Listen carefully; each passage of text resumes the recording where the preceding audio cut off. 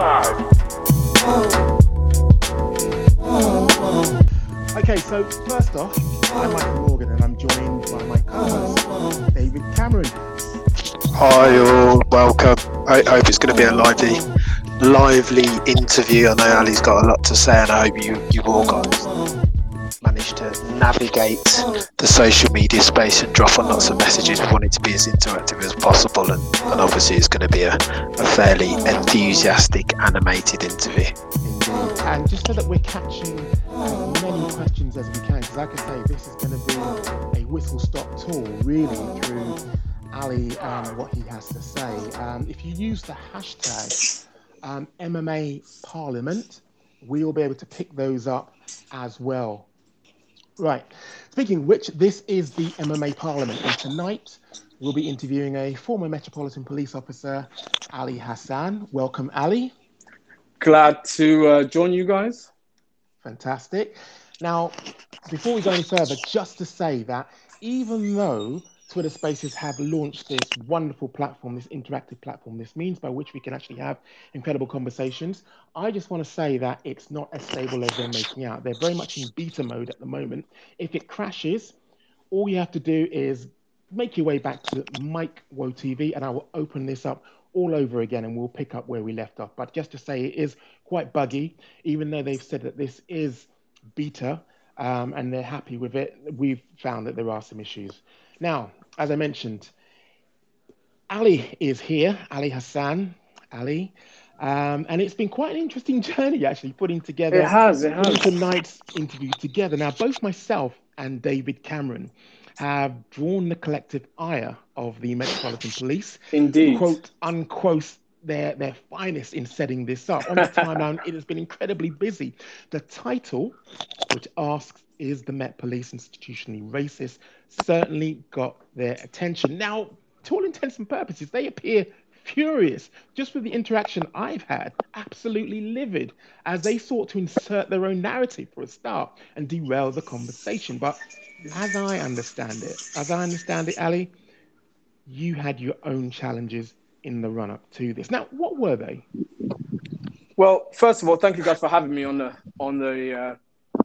Twitter Spaces, the first time ever for me, obviously.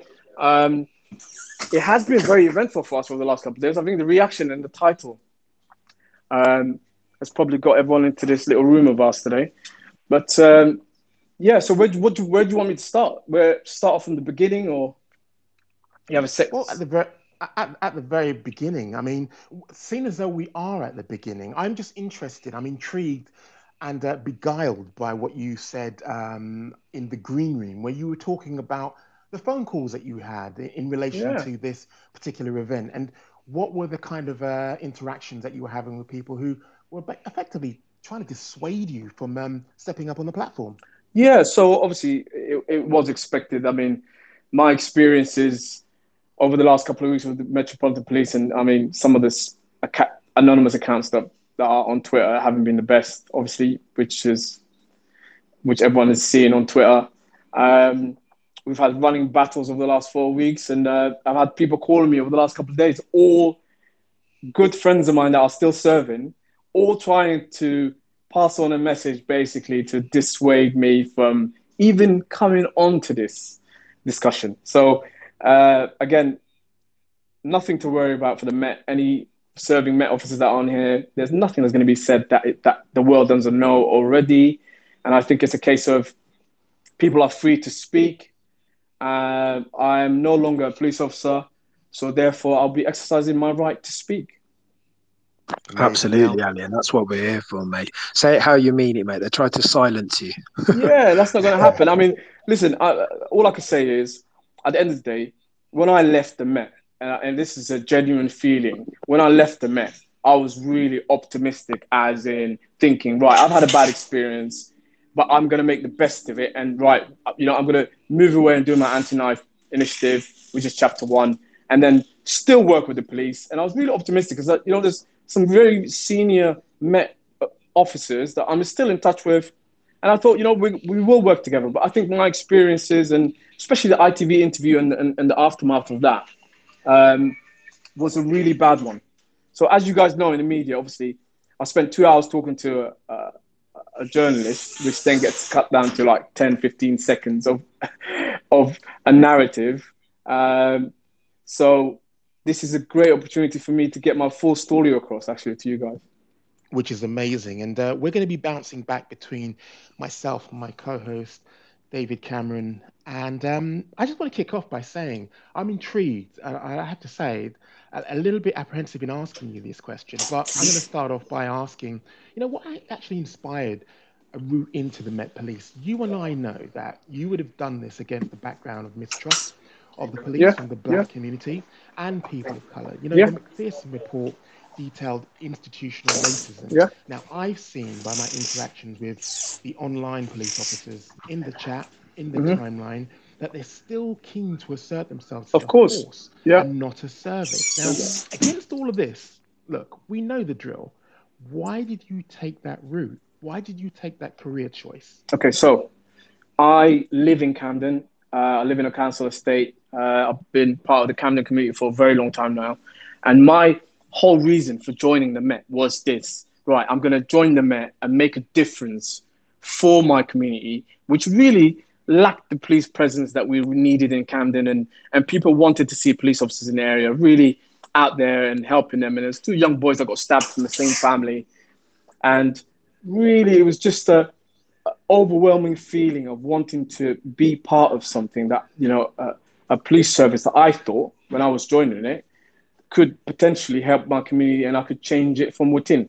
I knew all of the institutional racism. I read every single word of the McPherson inquiry report and spoke to officers before I joined. And I was I wasn't someone that just joined. I joined at a time when the Met was looking for people that could speak different languages, right? And I could speak different languages. And so they did a big recruitment drive at that time where a lot of Polish officers came in and a lot of officers with second or third languages came in. Now, high hopes. It all started when I joined. In my time, we did the CKP, which they've now changed, and CKP, which is the initial sort of learning that you do as a police officer in a classroom sort of surrounding, which I happened to, and again, I have to say this from the off. I had a guy who's well known on Twitter, an ex-sergeant, great man, Graham Ratone. If you follow him at Graham Ratone, he's on Twitter. He's very outspoken, a true gent. He's had my back from day one. He still has my back.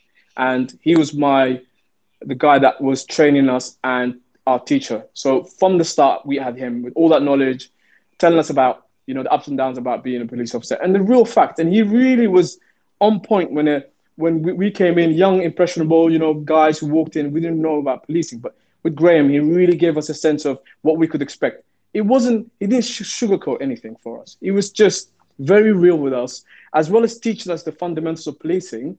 He also taught us about the politics. He also taught us about how people felt about the police and what to expect, and his true stories that he's experienced as a police officer and the pitfalls of where police officers, sort of can go wrong in their careers and things to watch out for and stuff like that. So Graham Ratone was really good to me. That was early on. And then you go off to Hendon. Now, Hendon, they call it Hendon, but it's in Colindale. That's where Appeal Centre. The Appeal Centre, yeah. So that's where all officers, after I did my CKP, and then you go to Hendon. You then have a 13-week course where all officers get their basic sort of training, your officer safety training, all the role plays, all your assessments and all your exams, which are, you do a KRE1, which is a knowledge retention test. And then there's a second one and a third one. You have to pass them all to get through the 13 weeks, as well as pass your officer safety training. So overall, your teachers would develop a picture of who you are once you go through sort of like the first KRE, what sort of knowledge you've kept and retained. And then you have your officer safety training and all the role plays. So when I joined, it was really good because we had at Hendon places for us to go and do hands-on stop and searches and little role plays, and we get assessed on those things. Although they were very basic, we basically had to pass a very basic sort of stop and search scenario and a basic officer safety that everyone does. And things were very basic at Hendon. So you go through that, and then it's this mad rush of pushing out an intake of 500 people. My intake was one of the largest. We had about, I think, 500 plus people that had to be pushed through. It was just like all of our officers rush through onto street duties, which is then once you've done your 13 weeks in Hendon, you come out, you get your warrant card, you then go on to your allocated posting, which is your police station. And so that's where all officers then leave Hendon and report for duty literally a day or a couple of days after they left Hendon, and you do all the role plays again. We're not left Hendon, and this is to any officers that are thinking of joining, that are in this group. When you leave Hendon, you have basic training. So when you're then going on to the station I went to, which was Wembley Police Station, I really saw the reality of where I was, and it was much more intense. You come in, and the mentors are straight away all over you. They're like, listen, you've gone to Hendon, whatever you learned in Hendon was the soft sort of stuff. You're going to do proper real role plays with us. And these are officers that are serving out and about in the community, and we will tell you and really put you through your paces, sort of thing. So you do that. You go through your street duties, which is a set sort of like, they sign packs. They call them packs. So every officer then has to make like basic. So you do your arrests, you do all your stopper searches and all of that, and then you get marks. It gets marked down on a little pack list that you have to sign off. That's a run through sort of from my early beginnings to like going through all the way up to street duties. So then obviously from street duties, it used to be... Just to jump in there, one of the things which I kind of picked up with the ITV interview, and it was kind of like the underlying message there, which was, this guy's a probie. This guy's rookie. Yeah. When did you actually join? And where were you previously stationed, and how long were you actually in the police service? When did you leave? So this is something that you will probably hear me going on about for the next 15, 20 years, and for as long as it takes for the government and people in charge to reform the Met from like top down. The word probationer to me across England and Wales should just be scrapped completely. It is used as a means of senior sergeants, and including detective sergeants and all these people with ranks they've just acquired through years of experience that feel entitled to bully almost these new starters, people that you're meant to bring in, you're meant to sort of nurture in. And the old way of policing was like, the rough and tumble. You bring him in, you're like, mate, you're a probationer, go and get me a cup of tea. This is a whole new era of policing, and these are new times. So these guys calling someone a probationer, it's almost like a dismissive sort of term. It's used in a dismissive way. It has nothing good for this new officer, as I like to call him, or trainee officer. It has nothing to do with uplifting them. It's all about reminding that person. And the amount of times people used to come up to me and go, "You're just a probationer," "Oh, you've left within your probation. You haven't passed your probation." What my colleagues, these are people that work with me and I'm still friends with, know that I was tough as nails on crime, and I was tough as nails as an officer who was from London, who's streetwise, who grew up on an estate, who knew the streets better than some of these guys that have been in 20 years. Yeah. So when they say a probationer, I came in with lived experiences of knowing London and knowing the streets and knowing the people and knowing the language that Londoners speak with each other. When I was getting trained, for example, I remember the first role play we did on Stop and Search, and the trainer said, when someone is acting suspicious, you look at him and they'll go into their pockets and they'll look away from you. And I was like, what kind of nonsense is that? Me and another guy, there was another guy, an Asian guy, a great officer called Nasser that was with me on my training. We looked at each other and we went, no, if you're a Londoner, you look someone in the eyes and I can tell from a mile away if this guy's going to lie to me or he has something on him. I know. Forget the body language and everything else. I know by the time I look him in the face what he's doing and what he's on. So we had this edge already when we joined. So for me to be called a probationer was just something that, I think they should scrap it. Some people are getting very sensitive about it, but I'm going to continue, saying this, and I'm going to continue making it heard. And I think a lot of new probationers and new officers that messaged me and DM'd me all feel the same. It gets used in a way to suppress young officers, suppress their Fair ideas, point. and keep them down, really. It's like you're nothing. Fair You're just a probation sort of thing. So, yeah. Fair point. I'm Uh, keeping a very keen eye on the time, and sorry Yeah. to cut you, but I'm keen for David Cameron to come in with his questions because I've already rattled off two, and we're at quarter past. Yeah. Just two cool. questions. But, Okay, yeah, David. I'll try and be quick, Mike. So, Ali, it sounds like you came into the Met with really good intentions, and I don't think this is a story that's dissimilar to many of the black populace or the black British populace, in that whether that's the Met or financial corporations or wherever, right? You go in and you go in with a view to effect change. Ali, could you talk to when that, like, how did that journey, how did you get on first and foremost with trying to effect that change?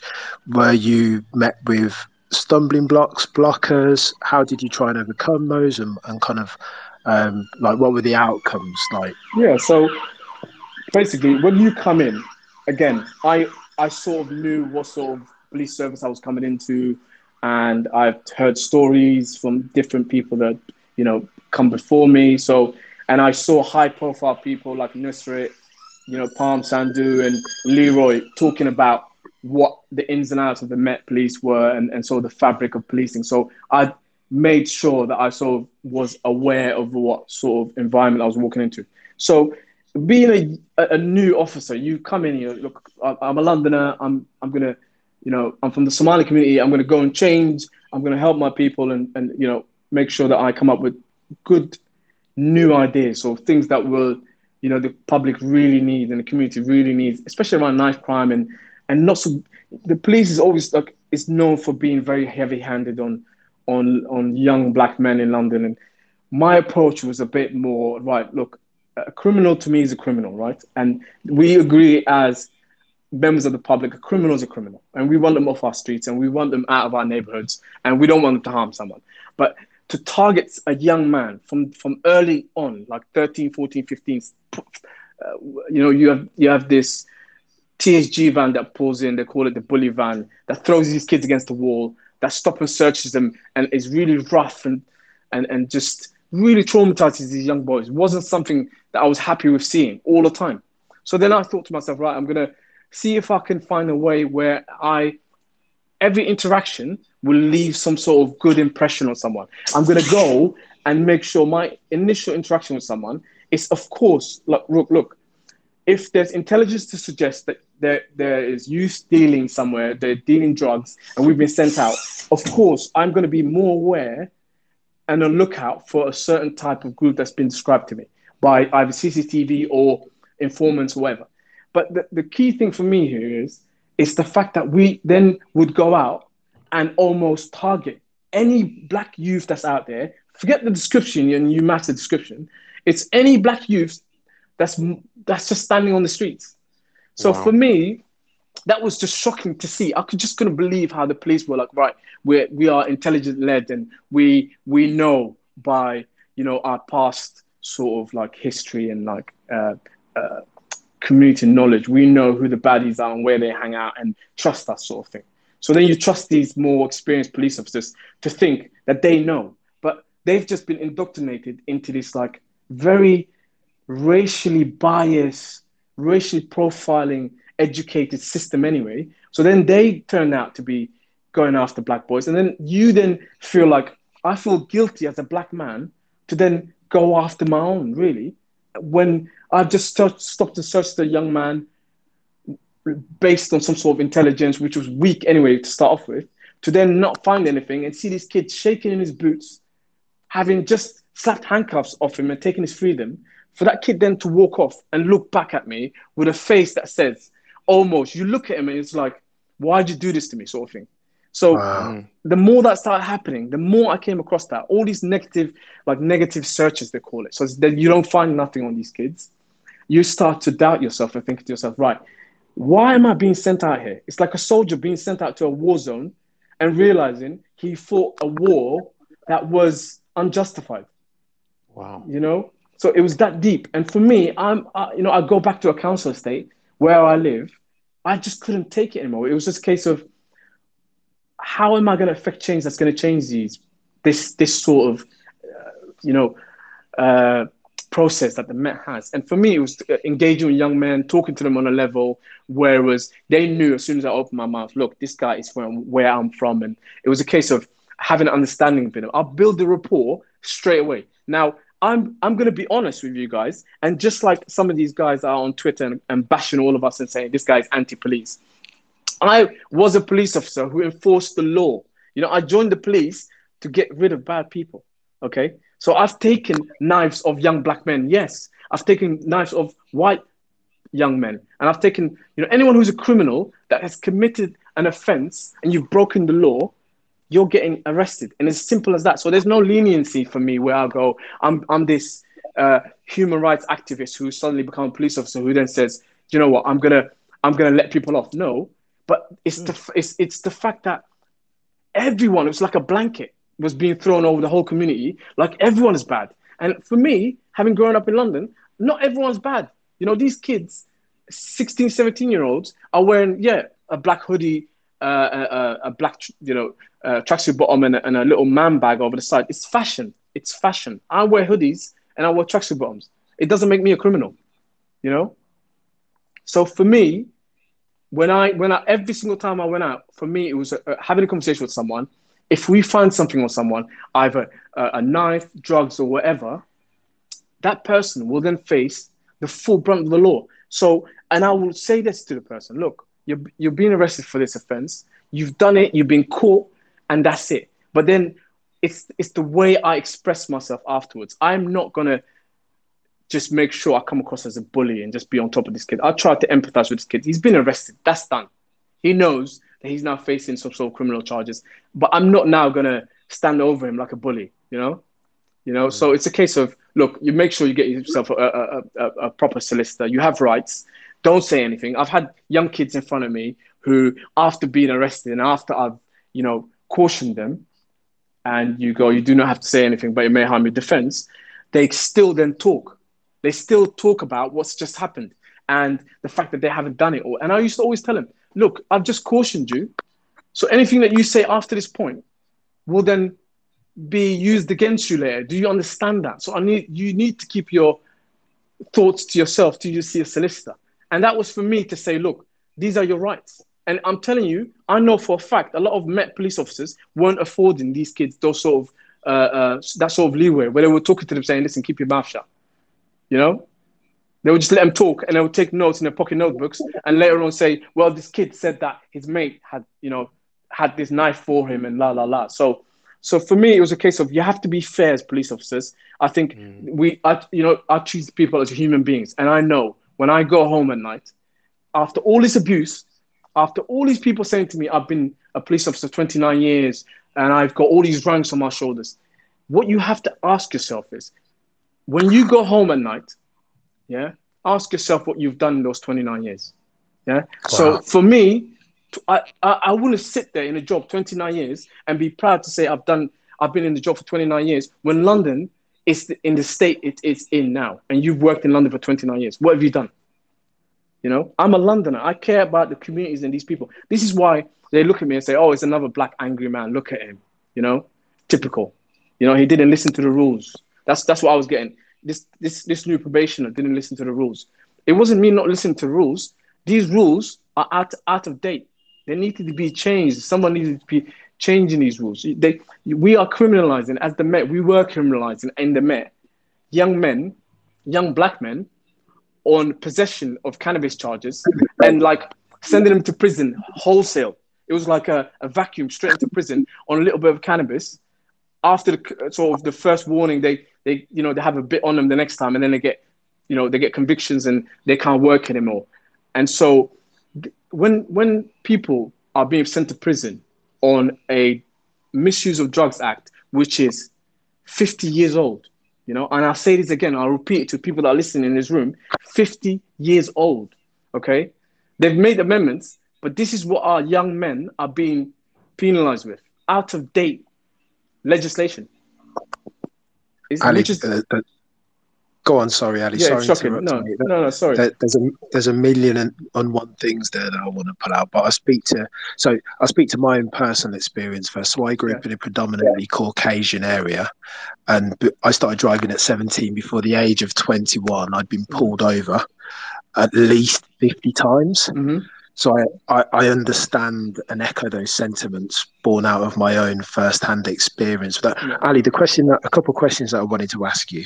Mm-hmm. Those things that you're talking about, there sounds like there's systemic issues in there. Yeah. And it sounds like a lot of that's education as well. If there was one thing that you were to point your finger at as far as solving some of these issues and you're wanting to affect change, what's the key 1-2 headline things that you would kind of attribute those to? Is it racism? Again, talking to the motion topic. Is it systemic change? Is it education of the community? Like, what are the So things? I think we need a very balanced view of this. And so when we had this very active discussion and people jumped on top of us, what they didn't understand is that you have three intelligent men here who are, intelligent enough to have a decent conversation about something. Now, for me, yes, as a community, we can get a bit close to the police and get to know them and say, look, we are very suspicious of you. And as a community, we need to do more.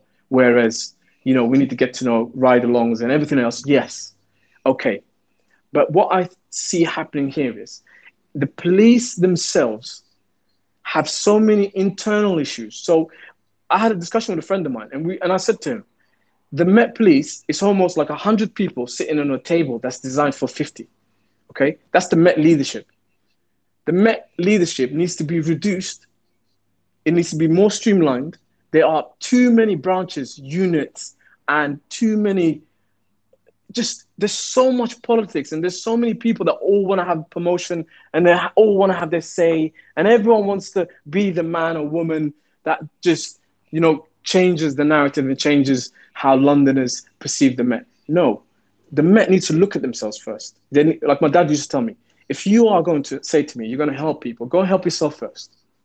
Go and help yourself first, and then you'll be able to help people. I think with the Met, there's just too many people. You've got so many units, VSU, VCTF, you've got the TSG. Everyone is doing the same thing, robbery. You've got the crime squad. You've got all these people that are all similarly all tackling sort of the same problems. So, and then you've got all the different ranks and everyone, and I can tell you that there is absolutely no love lost between a PC and the commander. I'm telling you, commanders are completely out of touch in London because they don't know what's going on with their PCs. And that's a fact. And I can say that myself because when I had problems, and there's something here that needs to be said, change will only happen if the Met acknowledges that they are institutionally racist in their fabric and that they still have senior officers who were kicking black boys in 1981 in Brixton that are still serving now. And that's the reality. And until they sit there and come out and say, when we accept that we have been given that label and we've looked at it and said, you know what, we are racist. And we will weed these people out and we will make sure we're tough on this and we will change the narrative. Until that happens and the admission comes, it will never change. It will never change. No, I'm glad you actually talk about what needs to be done, because I find that whenever I hear Cressida Dick speak, it's almost as though she's too close to the actual issue to actually see what's going on. Now, I just wondered, you've had close proximity, I mean, on both sides when you think about it, but can you give me like a few examples just based on your experience? And we're not talking about anecdotal here. Yeah, of course. We're talking, lived experience where institutional racism was at play. So, we can see the lack of support, for example, that you faced, and any examples of that lack of support. But just going back to the narrative of, is the Met Police institutionally racist? Give us a few examples. So examples of that. So the best way to put it is that no one is directly racist in your face and calls you the N-word or anything like back in the day. Okay, that doesn't happen within the Met that I've experienced anyway. So I wouldn't say there's people saying, call you names, anything like that. They might do it in private, which I suspect they do. But I think there's a system that's designed to keep people of color down. Okay, and I let me break this down and unpack it. The system is designed in such a way now where if I'm a young probationer who comes in and says, I have all these ideas, I'm going to pass them on. Forget me, if it's any person of color that comes in that's a bit too energetic and says, I want to affect changes and I think we need to do this and we need to do that, and fills in all these applications that they ask you to fill in and passes on to a sergeant or someone, and then that feeds up to the inspector, and then obviously it gets declined. It's a system that's designed to make sure that those ideas are not, so they will never be mine. And so my idea gets declined, but that inspector or people above will then adapt the same idea and use it. And that will then become their promotion tool when they have their boards. And from an acting inspector, they would then sit down and say, what have you achieved, sort of thing. They would say, look, I've made these changes and this is my idea. So the system is designed in such a like almost seamless way where they've now incorporated it, where you would see senior Met police officers who are of color, who are Asian Black, who end up in court, who end up resigning early, who end up being investigated, who end up leaving the force, who end up on ITV talking about their, you know, how they became superintendent and suddenly there was a case that came out against them, or, you know, they had a grievance against the Met, or so there's a ceiling that we can go up to. Once we reach that ceiling and we are a bit too loud for them, like me, you will end up having 2 DPS investigations and you will have an IOPC investigation, and you will get a lot of things that you just make sure that reminds you where you need to be and what your seat is. So for me, the only regret I really have is I could have, honestly, and I could have sat there, and this is the conversation I had with my parents about, I could have sat there and kept my mouth shut for my probation period and said, you know what, I disagree with these people, but once I pass my probation, I'll show them. But then I realized I would sell myself out. It's almost like selling your soul, going, I'll stay a bit longer and accept this sort of behavior of, like, you know, this system that's designed to sort of suppress someone like me and everyone else that joins and the community. This system is not just designed for officers of color, it's designed for the community. You know, stop and search is one of those main sort of legislations that's come into force that's being used almost as a weapon. It's been weaponized against the community and young men. And again, possession of cannabis and all these things are things that are used to keep people of color down. And for me, as a Black police officer, you know, it's not the directness anymore like in the 80s or anything like that. It's more of a subtle, hey, look, we'll sort of make sure that, you know, he definitely doesn't go anywhere because he just seems like he's just someone that doesn't listen to us, and we don't think that we can control this guy, sort of thing. You know, you need to be able to be a Black or Asian officer who can sit down and sort of listen to instructions, be a good boy, sort of thing, and then you'll make it 29 years, 30 years, and you have a decent career, sort of thing. I wasn't that sort of person, unfortunately. So Ali, you touch on so many different points here. Sorry, Mike, do you want to? No, I was just about to say that it sounds more covert racism than overt racism. Yeah. That's what it sounds like. Sorry, I interrupted you there, though, David. I was going to say, Mike, there's a million one things that you could. I see lots of parallels there between what you're talking about, Ali, and the corporate space. Mm-hmm. And the first one that you're touching on is having to whistle without suppress your true self with a view to rise up that ladder and progress. So that's a massive issue. And then secondly, if I speak to the institutionally racist point, the litmus test for me has always been, I mean, lots of companies that I've worked for have always, they've taught chapter and verse about diversity and inclusion. But when you look at the boardroom, that tells an absolutely, like, a completely different story. So it sounds like you're saying that, I don't know if this is true or false, right? But it sounds like you looked at the senior leadership teams or the senior positions in your organisation, and they all looked a certain way, which was unfortunately different from you. Yeah. So just sort of emphasize on that point. I just want to point out one thing that a lot of people have misconstrued when I've said, that I find that the Met is institutionally racist and there's a system in place to sort of keep people of color down in a certain place. Now, other police forces, I have no qualms with, because if you look at other police forces, county police forces and Bedfordshire police force and Thames Valley and Sussex and all these, police services, they seem to be getting things right. They seem to have listened to what the public, the government, all these select committees have said. They seem to have got it. And then what other police forces have done is, right, how do we implement it? And how do we get the community on board? And how do we sort of humanize ourselves and let our officers express themselves? And how do we stop being this robotic machine and sort of show a bit of empathy and care? Thames Valley does it really well with their officers. Really fun way of interacting with their communities through social media, and officers being really relatable. Bedfordshire Police now with Festus as the Police and Crime Commissioner, quite active. Everyone's seen him on Twitter. He does a lot to change the perception. What the public wants to see a human being behind that badge and uniform. And that's the thing. The Met, calling itself the biggest police force, and we are the biggest gang, that someone told me when I first joined. No. Not these little gangs in Hackney or like South London. We are the biggest gang, someone said.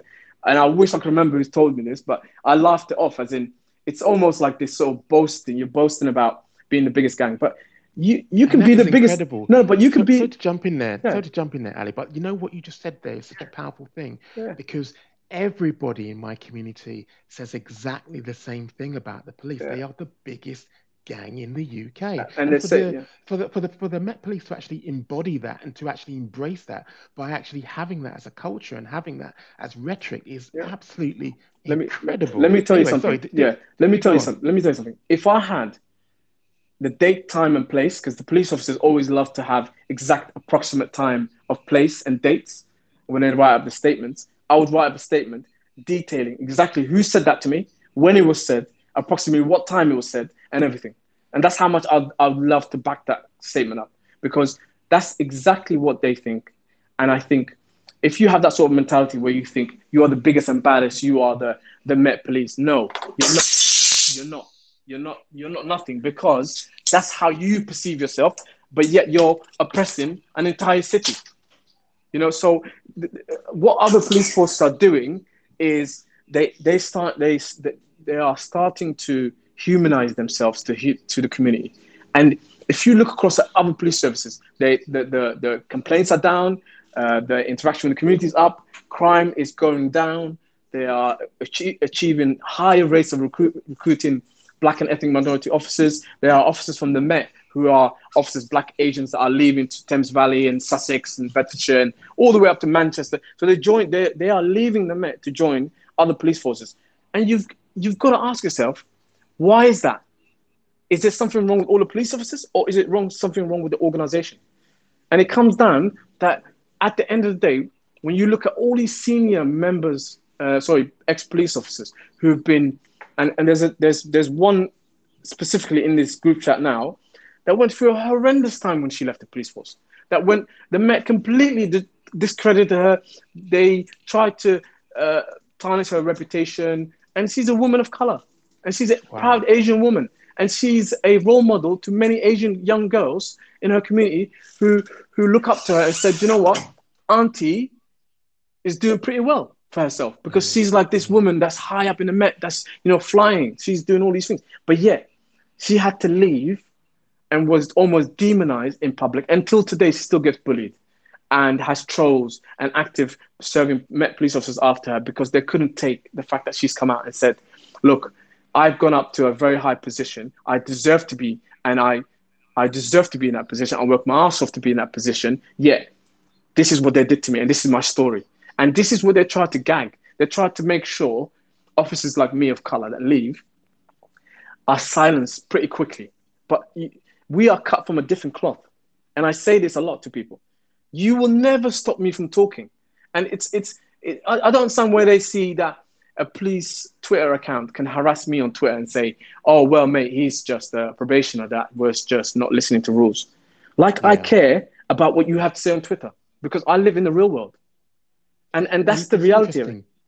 It's interesting that you raise that point there, because one of the things which I just wanted to pick up on what you just said there in terms of trying to suppress your personal lived experience was it kind of like came to me. It was like crystallized in the ITV slot, which, as I say, had a particular narrative because it made me ask the question, you know, in my own mind, which I wanted to ask of you. What was the pivotal moment then that made you think, you know what, I'm out of here? Because the report made it seem as though, well, look, your former boss said you had received all the support you needed. Yeah. He oversaw your career. Now, I'm paraphrasing here, and he said that you were not blocked. With that support, which he talks about, which I reckon was the last and overriding message that I heard from him, if you had all that support that he talked about, what was the pivotal moment then that made you think, you know what, I'm gone? So for me, first of all, I need to clear something up because it's obviously well known now, and it started a whole sort of like cascade of issues after that. That conversation, obviously, as you well known in the media, it was an hour and 40 minutes, almost 2-hour conversation between me and Ria Chatterjee, and we talked about everything. We talked about what I did and what the reasons were, and what I think that, you know, the Met could change and everything else. And obviously, look, I've done, and I'm part of now doing a lot of media work, and I understand the narrative that needs to come out sometimes. Okay, and it was reduced to a small little segment that then goes onto the news. I fully understand it. Right, those are my words. So I expected everything that I said that's going to be obviously aired. I expected that. Now, Mr. Raj Kohli is a great human being. I have never ever had a problem with Mr. Raj Kohli up until he came out and said Ali is a brand new police officer, brand new, emphasizing, brand new, and the way he said it. Now, Mr. Raj Kohli, I have his personal number. He has my personal number. He could have called me and said these things personally. But what disappointed me was if I was a borough commander, okay, in his position, and a young black officer or an Asian officer came out and said, you know what, I've left, they've blocked me, they've done all these things to me. You know what I would have stepped outside of Islington Police Station and said? I would have said, you know what, I've enjoyed working with him. It's a shame that he's leaving, and it's a shame that he decided to resign. I wish him all the best, and I'll leave it there. But he couldn't stay dignified enough to then go say, oh, Ali's a brand new officer, and then go, I've been there for 29 years. And I sat there and I thought to myself, after all this time that you and I have known each other, after all, you know, especially being a person of color and being a well-respected Sikh police officer in your community, and there's problems that you faced, and he's told me about many that he's faced throughout his career, and we've had personal conversations. After all this, you then go on ITV and say Ali's brand new, instead of being dignified and then sort of throwing me under the bus at the same time. No, it's almost like he came out, he got wheeled out as a brand police officer to speak up against me, and I felt bad for him. And I think the aftermath of what happened afterwards, and the sort of back and forth on Twitter between a lot of accounts that he instigated, then had a member of the public face so much abuse that I looked at those messages and thought to myself, wow, I can't believe that I posted a tweet up saying, you know, I've just walked out of Islington Police Station. I've left, you know what, they're lying to the community. The Met Police have no interest in community engagement, which is fact, it's true. Next 10, 20 years, someone will sit there like Leroy or like Nusret or Palm Sandhu. I will be that person, or grey-haired, sitting on ITV saying, what did I say 15, 20 years ago? The Met doesn't care about community engagement. It's all nonsense. And I'm not saying it because I hate the Met or I hate the police, or like someone have said, Ali hates the uniform. I love being a police officer. It's an honor to be a police officer. You know, it's a respectable job, but I'm supportive of good policing, and I'm not supportive of people that are going to bully my community. And so Mr. Raj Kohli did a huge discredit to himself by instigating and encouraging abuse that a member of public received on Twitter, and in the way she got abused and the way her mental health got affected. and he didn't stop them. And the only person that I can have hand on my heart put up, and I think you guys should follow if you get an opportunity, is a guy called Andy George, and he's the National Black Police Association president.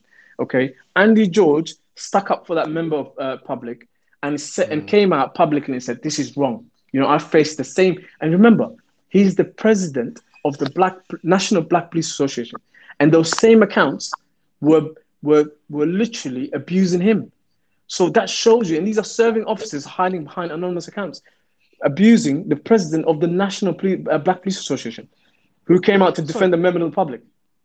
So just before I hand back to David Cameron, I'm intrigued by something you just said there. You were very, very clear when you said this, and that is the Metropolitan Police are not interested in community engagement. What do you mean by that? Give me some tangible examples of them not being interested, them not wanting to know. The Met Police, let me give you an example. I'll give you a factual example. Brilliant. We officers on response teams or neighborhoods occasionally will get an aid. They call it an aid warning. So you then get placed with officers from across a borough or a neighboring borough in a carrier, and you go out on a specific area. You're tasked to do a job. Okay, so then you have a sergeant, you have a driver in the carrier, and then you have a few PCs that come along, right? And they will fill up that carrier, and then you would be sent out to either patrol an area of high crime or whatever. You have a task to do. Now, we were out with a sergeant who's just left the territorial support group, and he's just got some sort of promotion, I believe, to come into the borough. And he policed the neighboring borough, Camden. He was the sergeant in my van. This sergeant, as soon as we pulled out of the station, looked at us and said, "Guys, we better get very active today." And I was thinking to myself, right, I'm all up for getting active today, because that's just, this is what I'm here for. Yeah, it's a bit silly to tell officers, especially the new officers that are in the back, you need to get active. We are always active, because we are just these new officers that are excited and they really want to, get out there and make sure that we leave an impression, right? We get to about King's Cross. There's a black BMW that goes past us, nice and slow, stops in a traffic light in front of us. He asked the driver to go pull up, alongside that car, because the car had light tints. He looks inside over the driver and says, "Hold on a sec. Yeah, he's worth a stop." Okay. And I looked at that and I thought to myself, okay, so where have you formed your suspicion now? So where have you formed? So on what basis? Wow. It's a black BMW, light tints, and I thought to myself, cool. He's stereotypical. You've got this black BMW, right? So we then come out, we let the car go and get up behind it. Now, instead of normally, when the Met says to you, intelligence-led policing, when a police vehicle is behind you, ideally, by the time they've red lighted you and they've stopped you, okay, they've either got their laptop out or a tablet to check your number plate, VRM and everything else, and corroborate sort of like this suspicion. So I'm going to then look at your VRM, which is a reg plate, and say, I've got a slight suspicion about this car, but I'm going to now check this registration plate to see if there's anything on this registration plate and the driver of this car, right? So get that. We didn't do that. We just straight behind him, lights on, got him to pull over, kept pressing him, pulled up alongside him. He gets really aggressive with him, straight sign out the window. "Mate, you pull over right now," right? Over the driver. He's leaning over the driver at this point, right? So we go into the St. Pancras, the big Renaissance hotel, big fancy Renaissance, up the hill a bit. The van is behind, the carrier is behind, the BMW parks up, and long and behold, the window goes down and it's this young black man that's in there, okay? We all come out as police officers would. You are backing up, this sergeant that's very active that's jumped out. We are now going to make sure that there's no one else in the vehicle, make sure that this guy doesn't jump out on our sergeant, or basically make sure that we protect ourselves and protect the sergeant that's run up to the driver's side of the car, ask this guy to switch off his engine, taking his car keys out of the car pretty much, and ask him to come out of the car. And this guy's like, "What have I done?" He's like, "Mate, come out of the car." I need to have a word with you. Your manner of driving wasn't good. Okay, fine. I'm thinking, right, your manner of driving was good. He's the sergeant. We are just going to just see how this plays out, right? I then go to the other side of the car. We are then looking into the car to see if there's anything that, can corroborate this suspicion sort of thing. There's no weapons that are visible. Again, you are risk assessing as officers, okay? You're making sure there's no one hidden in the back, crouched down, or there's weapons accessible to this driver. Because it's an unknown risk. I don't know who this person is. This driver comes out, car gets secured, it's off. This kid gets told to come to the side of the road. And then the questioning begins of like, where have you been? What are you doing? Like, what have you done? And then obviously he says, I have a joint in my car. I haven't smoked it yet. It's rolled up, but I was planning to go to my girlfriend's house and smoke it. Okay. If you want, and if it's a big deal, I'll throw it away now and let's just leave it at that. I haven't got a criminal past and I do not want to get criminalized. I don't want nothing to happen to me. He says, hold on a sec. So you're telling me you've got cannabis in your car? Right, guess what, mate? Handcuffs on, bang. He slaps the handcuffs on, right? Then tells us to search him. So it's his handcuffs that come with his belt. He's handcuffed him to then tell us, go, right, you guys search him. Section 23, we're looking for drugs. He just admitted that he has drugs on him. We're now going to turn over this car, right? All doors open up, boot opens up. Everything is a full-on search on this guy now. This guy is panicking, thinking, I've just told you, I've been honest. I haven't smoked anything. I haven't done anything criminal. Please, like, sort of thing. He's pleading with us. And I'm like, listen, mate, you need to calm down, relax, and then hopefully we'll sort something out. But again, I can't go ahead of this sergeant. This sergeant is now leading, and he's more superior to me, obviously. Now, this story, to cut it short and not make it too long-winded, he doesn't find anything in the car, comes up to this youth and says, you know what? There's nothing in your car. Search is negative. Guess what? I'm going to call the traffic unit now to breathalyze you to make sure that you haven't been smoking drugs and driving your car, which he has every right to do. But then again, this is pushing it now. This is pushing it because now he's looking for things, right? And this kid's getting more agitated, and he's telling the kid, calm down. You need to calm down, okay? What are you hiding? Why are you being evasive? The kid's like, listen, I'm nervous because, I'm going to my girlfriend. I haven't done anything. So then we wait for the traffic unit. Michael, the traffic unit came 4 hours after we stopped him. What? In the blistering cold, this kid is shaking in his boots. I'm freezing to the point that we had to take turns to shelter inside the van to have our fingers, reheated basically. Our bodies just to feel like we could move around. That's how cold the temperature was. This kid is still outside. He's outside. So the traffic unit turns up. Sergeant runs over to them. This traffic unit says, right, obviously, 2 white guys turn up. The sergeant is the 3rd white guy. Come up, look at each other, have a little chat in the distance. They come up to him. It's this whole attitude. You can tell by their faces, like, mate, come on, tell us the truth. Have you been smoking? It's fine if you've been smoking. You can just tell us. Now, I'm looking at that, thinking to myself, this is almost like you're about to incriminate someone. You're kind of encouraging. You're looking for something here. So then anyway, he gets breathalyzed, happens. We then wait for a test, which is super slow anyway. We wait for the test. Test comes back negative. Poor kid, 17, 18 years old, gets that. Frozen. He gets the handcuffs come off. He looks at him. Sergeant comes over and says, here's your license, mate. Second time lucky, I hope, he says to him. And then this kid just walks off to the point that he was literally waddling off as he's going to his car because that's how cold he was. Unlike us, he's been out in this cold. So I'm looking, I got back into the van thinking, how did we justify this? How did we justify this? And these are, and remember, this is just one of many. That's just a stop. I walked into a canteen once where, you had a territorial support group, which is the bully van that you see in London, the dark navy van, sat there having their sandwiches. I'm walking in there with my casual clothing, having just tapped into the building. I'm going to my lockers. I happen to walk past them. And this group of men, one woman in there, stopped mid-sandwich like I pressed pause on a remote control. I kid you not. They stopped and looked. Their heads weren't even moving. It was their eyes that were moving.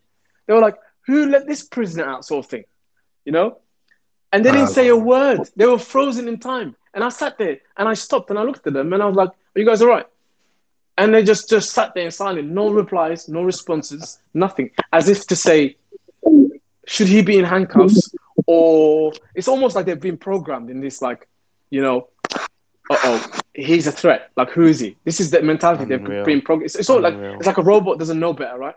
And this is why the world, yeah. So just to jump in, just before we run out of time, we have got through half of this conversation, and it looks like we're going to have you back, because really and truly, there's so much more I wanted to ask. Oh God, we are literally 5 minutes before the end, and I wanted to bring some people up in terms of questions asked, but I wanted to make sure that my man David Cameron has his last question fired off before we get out of here. But this has been incredible. You are definitely coming back, Cameron. Yeah, it's been a brilliant chat. I really appreciate the time, Ali. I think the last one from me, and again, this might roll over to part 2 because it's a fairly lengthy one.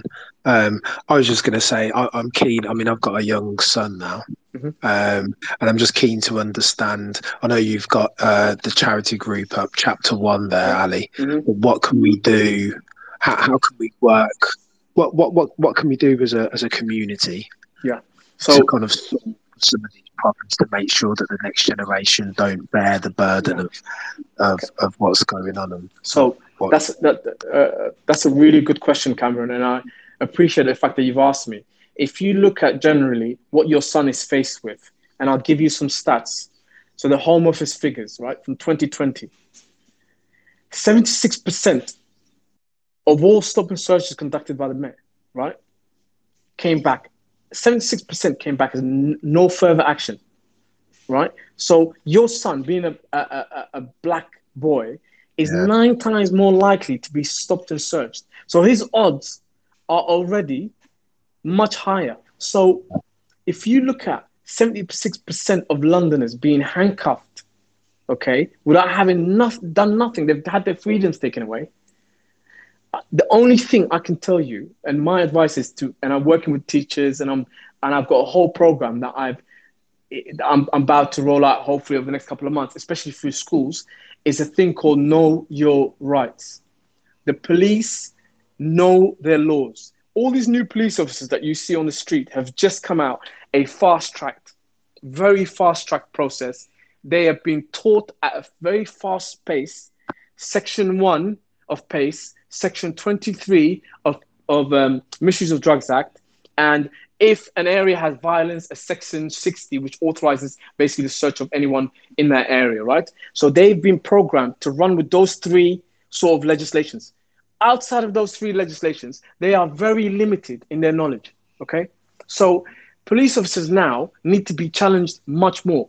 And our communities, and this is what I'm about to roll out, and I'm working with local conservative councils in Camden, and I'm working with Camden Council to try to get this out to parents. And I'm having a lunch date with a bunch of mums in Islington about this. It's about knowing your rights. When a police officer stops your son, for example, he needs to know to remain calm. He needs to know what Section 1 of PACE is. He needs to know what Section 23 is of the Misuse of Drugs Act. He needs to know that these officers can't just jump on top of him and say, mate, stand there for me, wait there for me, get your hands out of your pockets, do this for me and do that. No, you need to tell me who you are. You know, they have a thing called Go Wisely, which I will go into a bit more in depth into part 2 of our conversation. And I will expand on what your rights are. But Section 1, Section 23 of the Misuse of Drugs Act is heavily used for all the stop and searches. So Section 23 is used for drugs, right? It's heavily used by officers. It's almost verbatim. They'll read out what they've been taught. Again, you can challenge it. Again, if you're very aware of the Go Wisely process, officer needs to make himself aware. And I'll go into that in part 2. Your son needs to remain calm. He needs to know the legislation that these police officers are working with. He needs to look at the body-worn camera being on. He needs to take note of the shoulder numbers. He needs to empower himself. We need to empower ourselves as a community to stand up for ourselves and not be, a friend of mine said this. We as a black community are far less likely to complain about a bad stop than our white counterparts are. Strange, right? A young white boy got stopped in Islington. His dad he wrote an entire 9-page complaint, came to the police station 7 days a week to complain. Some people in our communities don't do that. So we need to educate ourselves properly. We need to stand up for ourselves. The police are not superhuman. They don't come into the communities and just turn us over, get into our pockets, okay? We need to know our rights. These are human beings that we're dealing with, and we need to treat them with empathy and respect. I'm a human being. I'm a member of the public now. I would never, till this day, ever disrespect someone that I don't know on the street. So how does this officer come out of the police station and disrespect a young man? A young man's going to stand up for himself, because that's what young boys are programmed to do. He wants to show his friends that he's someone. And you can't just bully people into submission.